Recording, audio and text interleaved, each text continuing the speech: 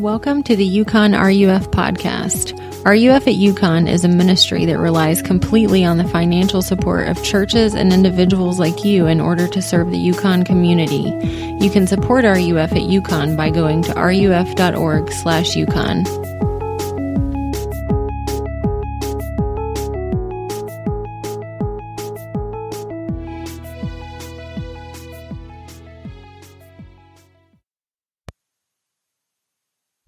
Good to be with you guys tonight. Thanks for coming out on the eve after the election. We're going to be talking about judging, what Jesus says about judging one another tonight, which is, I feel like, kind of timely given like just the state of our discourse in our world and our country. And but you know, if you've been around, you guys have been around, then you know.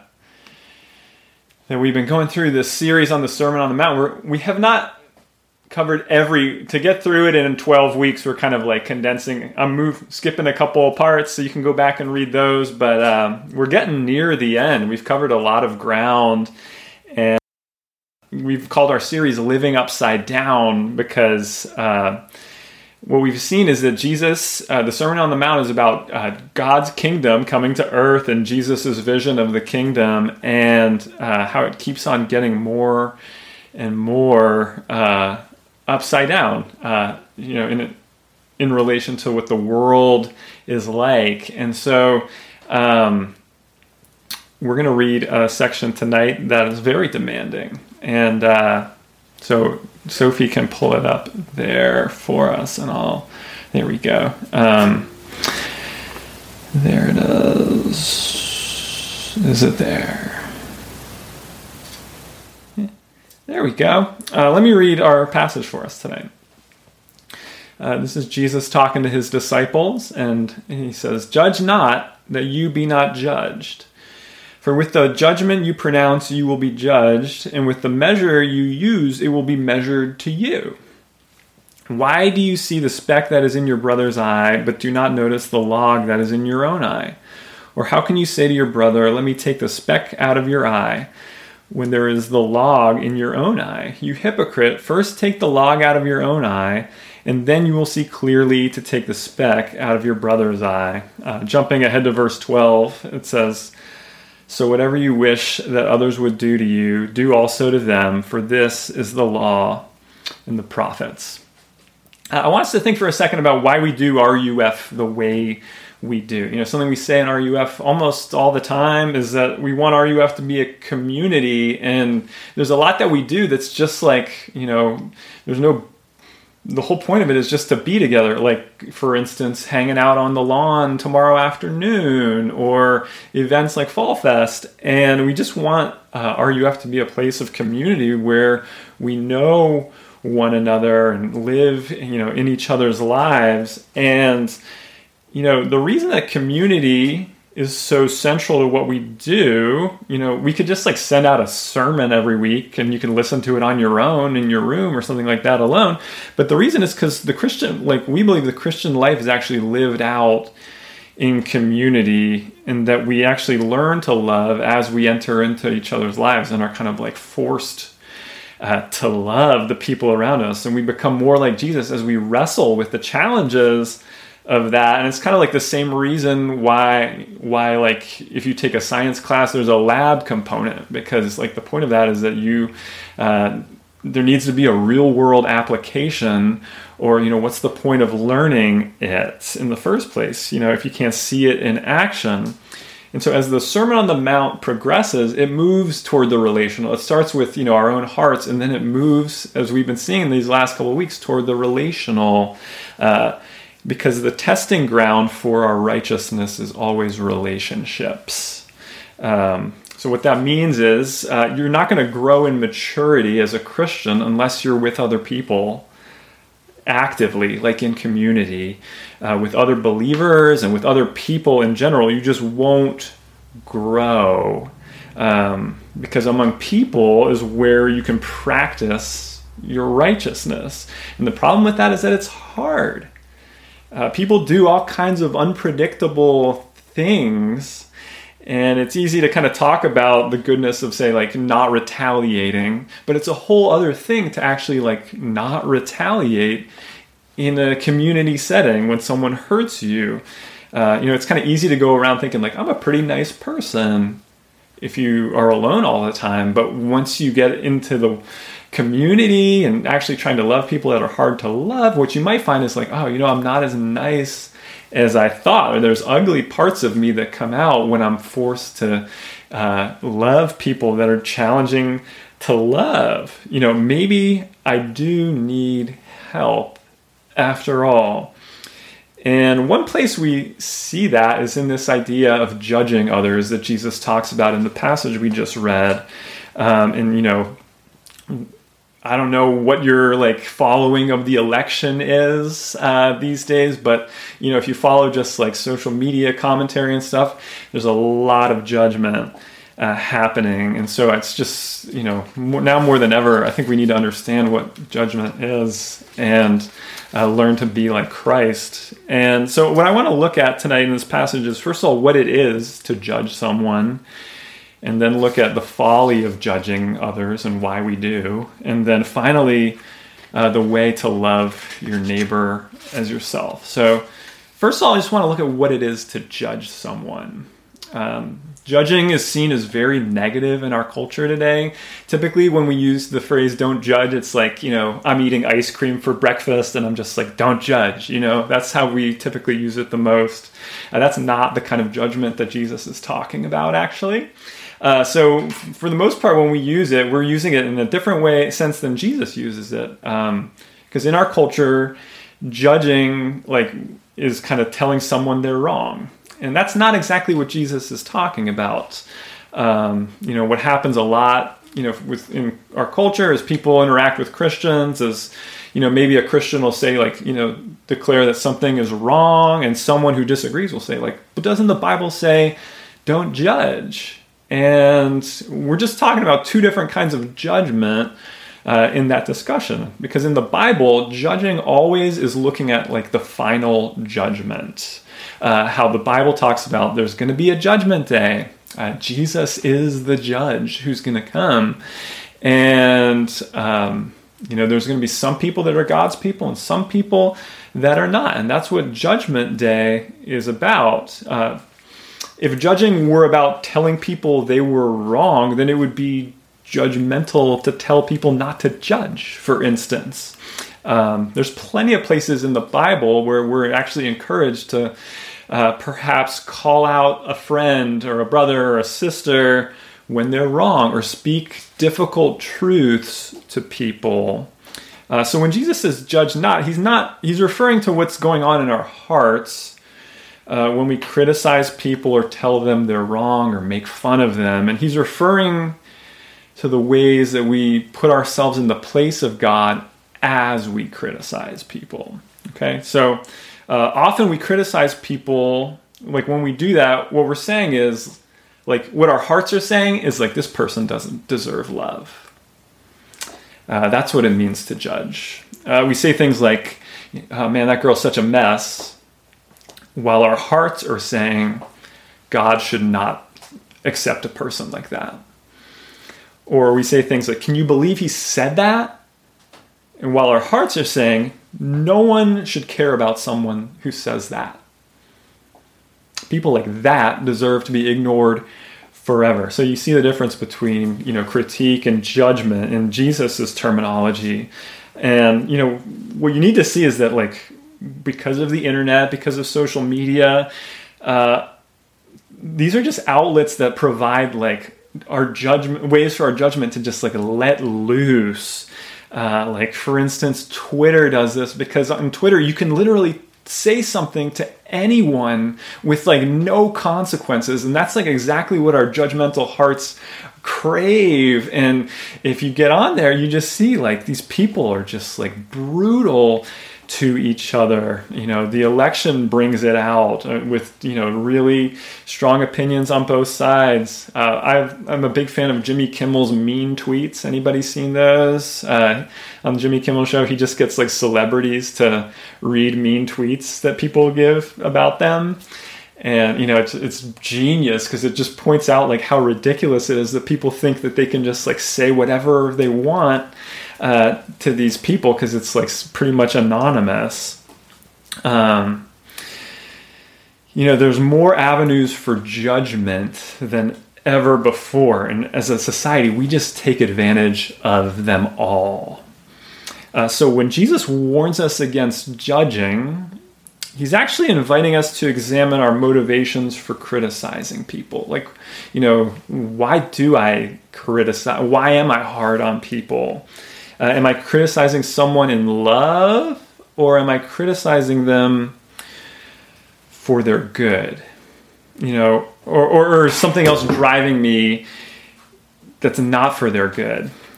So that's, what it is to judge someone. But now I want to look at, moving on to the folly of judgment, why we actually judge. And the problem is that Jesus points out is that when we judge, we actually indict ourselves. When we think God could never love someone like that, for instance, we better be sure that we are never like that, because if we are, then that means we're in big trouble. Jesus already did this a little in the Sermon on the Mount when he talked about the difference between anger and murder, and our tendency to be like, well, at least I've never murdered someone. And Jesus makes this point that, like, if you've ever been angry at someone and dismissed someone, you kind of have, like, you're guilty. And he uses this great illustration of the log and the speck in the eye. And it's just meant to be humorous. Like, you're meant to see someone like with an actual log in their eye being like, hey, there's a speck in your eye. I think it would work better in our society with like something in your teeth. Like you've got a mouthful of like Oreos everywhere and you're just like, excuse me, you have little something in your tooth there. Like, it would be ridiculous. And Jesus is trying to show the folly of judgment, of people like us making judgment in that way about anyone. Another good way to think about it is there was this Christian thinker, author named Francis Schaeffer, who's not alive anymore, but he's a really big 20th century Christian thinker, and he used to interact with lots of people that would say like, I can't believe in a God that like judges. I don't like that he judges. I want to decide what's right. And he would say like, okay, well, you could also be the judge, but that wouldn't help you either. And he would say, like, this was like the 1970s, so tape recorders were a thing then. And he would say, I want you to imagine like hanging a tape recorder around your neck and just walking around for a week. And every time you say like, I can't believe people fill in the blank, or like people should fill in the blank, it would record all those things. And then, I can't believe people cut you off when you're driving, or, I can't believe people say things like that. And then he would say, you can judge yourself by those standards too, and you'll still fail. Like, you will fall short, whether it's God's standards or your own standard, you will fall short.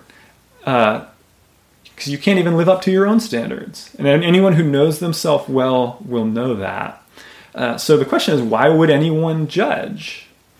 And the answer is that we judge out of insecurity.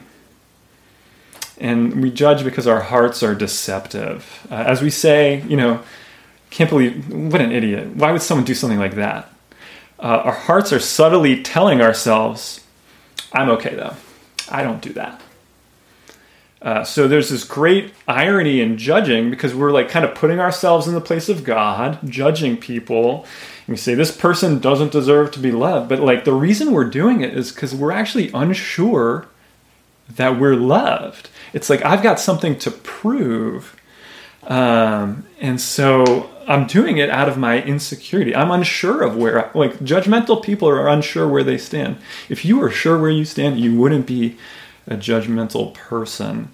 So as we wrestle with Jesus' words here, we're meant to see how judgmental we can be, how unloving we really are a lot of the time, and how foolish that is. And so the big question is, how, if that's us, how are we supposed to be any different? And that's where we get to the way to love your neighbor as yourself. And this section about judgment concludes with what's known as the golden rule, right? Whatever you wish that others would do to you, do also to them. For this is the law and the prophets. Jesus is saying, what that means is he's saying you can sum up every command in the Bible with this one command. Just love people like you would want to be loved. To judge to not judge is to love. Like the opposite of judgment is love. Love them like you would want to be loved.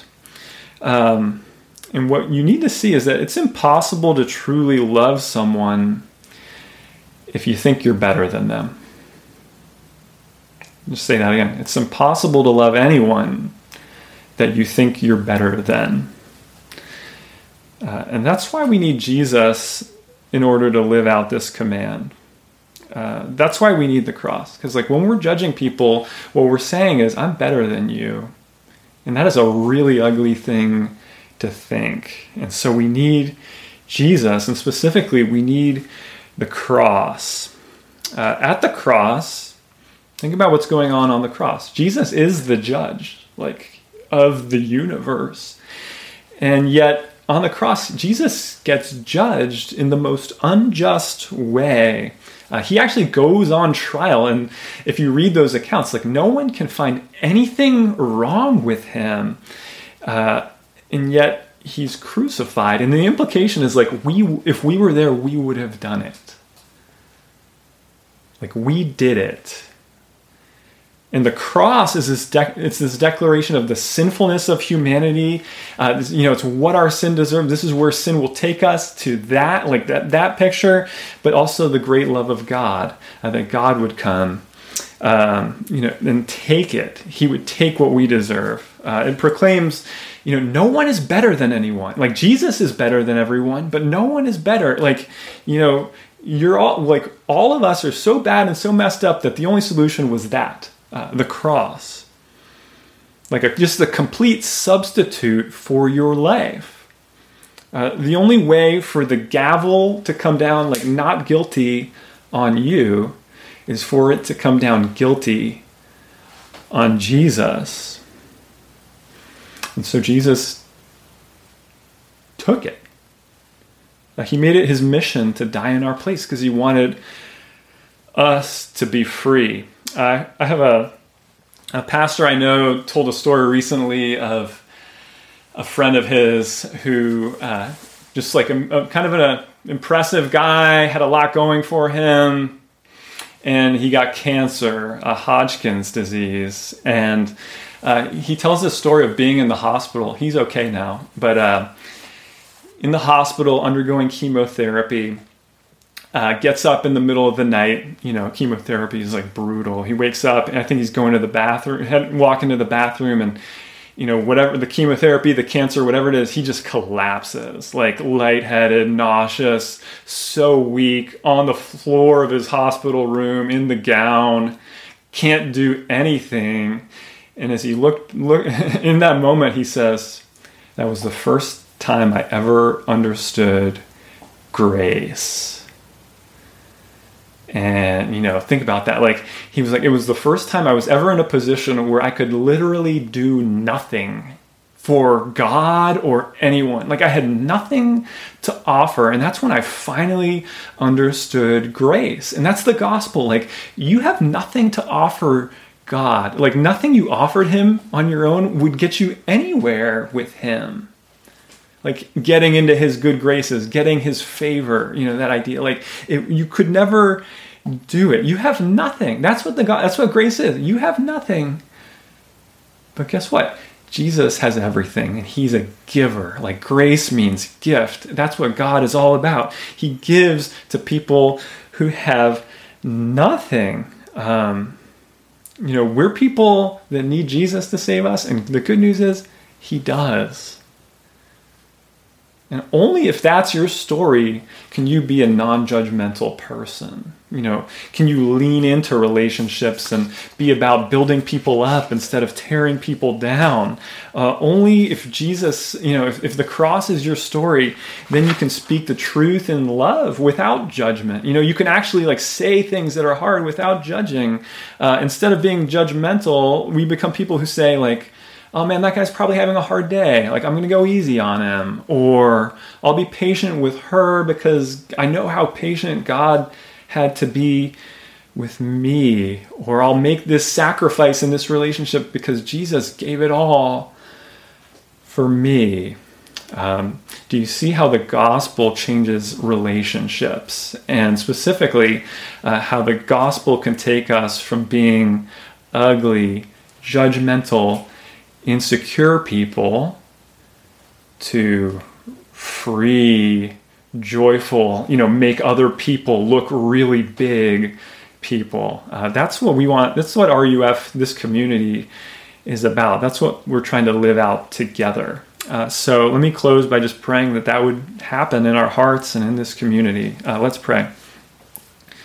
Heavenly Father, if the truth about our hearts is that they're so ugly, and if you were to peel back my heart, there would just be layers and layers of judgment toward people that just comes from insecurity and just my own hesitance to believe your goodness toward me, that free gift, that I have nothing, but that Jesus gives everything.